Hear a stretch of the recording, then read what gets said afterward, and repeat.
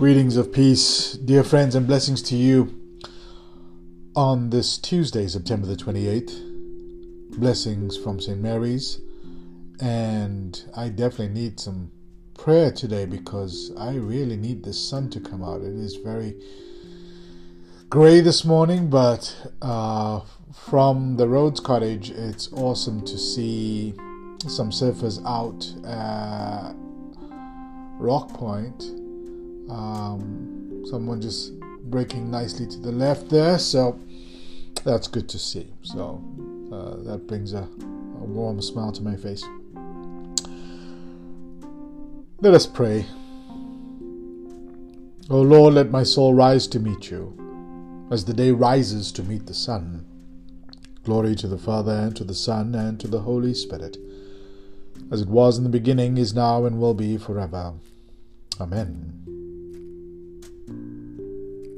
You give your people justice, and show compassion to your servants. The psalm this morning is Psalm 135. Psalm 135, verses 3 to 7. Praise the Lord, for the Lord is good. Sing praises to his name, for it is lovely. For the Lord has chosen Jacob for himself, and Israel for his own possession. For I know that the Lord is great, and that our Lord is above all gods. The Lord does whatever pleases him, in heaven and on earth, in the seas and all the deeps. He brings up rain clouds from the ends of the earth. He sends out lightning with the rain, and brings the winds out of his storehouse. You give your people justice, and show compassion to your servants. The reading. We continue in Matthew's Gospel, the 12th chapter, beginning at the 22nd verse, and today I will be reading from the Message translation. No neutral ground. Next, a poor demon-afflicted wretch, both blind and deaf, was set down before him. Jesus healed him, gave him his sight and hearing. The people who saw it were impressed. This has to be the son of David. But the Pharisees, when they heard the report, were cynical. Black magic, they said. Ha! Some devil trick he's pulled from his sleeve. Jesus confronted their slander. A judge who gives opposite verdicts on the same person cancels himself out. A family that's in a constant squabble disintegrates. If Satan banishes Satan, is there any Satan left? If you slinging devil mud at me, calling me a devil, kicking out devils, doesn't the same mud stick to your own exorcists? Man, Jesus is on a roll. But if it's by God's power that I am sending the evil spirits packing, then God's kingdom is here for sure. How in the world do you think it's possible in broad daylight to enter the house of an awake, able-bodied man and walk off with his possessions unless you tie him up first? Tie him up, though, and you can clean him out. This is war, and there is no neutral ground. If you're not on my side, you're the enemy. If you're not helping, you're making things worse. There's nothing done or said that can't be forgiven. But if you deliberately persist in your slanders against God's Spirit, you are repudiating the very one who forgives. If you reject the Son of humanity out of some misunderstanding, the Holy Spirit can forgive you.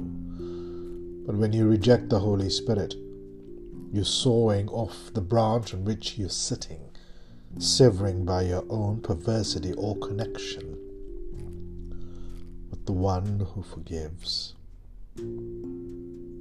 Here ends the lesson.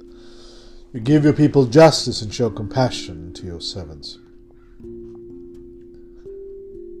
In his rule for monastic communities, Benedict of Nursia wrote, "Indeed, obedience must be given with genuine goodwill because God loves a cheerful giver.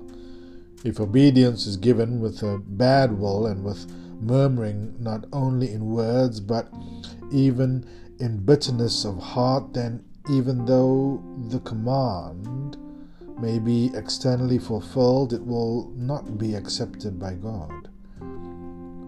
For He can see the resistance in the heart of a murmurer. One who behaves in such a way not only fails to receive the reward of grace, but actually incurs the punishment deserved by murmurers.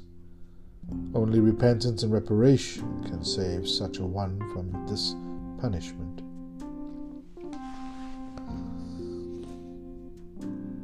What prayers are on your heart on this moment, dear friend? Let us pray for guidance.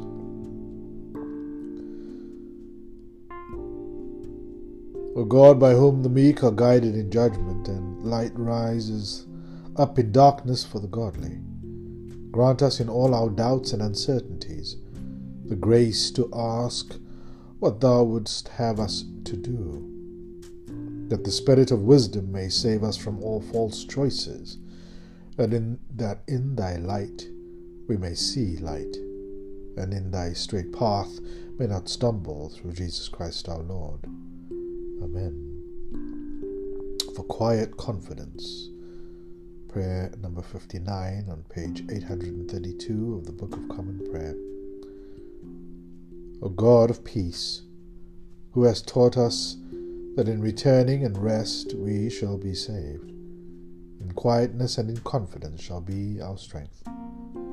By the might of Thy Spirit lift us, we pray Thee, to Thy presence, where we may be still and know that Thou art God, through Jesus Christ our Lord. Amen. Lord, teach us to listen not only with our ears, but with spirits that are eager to hear Your will and do it. Amen. May the peace of the Lord Christ go with you, friend. Wherever He may send you, may He guide you through the wilderness, protect you through the storm. May He bring you home rejoicing at the wonders He has shown you. May He bring you home rejoicing once again into our doors. Wherever you are listening to this, stay safe, stay healthy, and God bless you.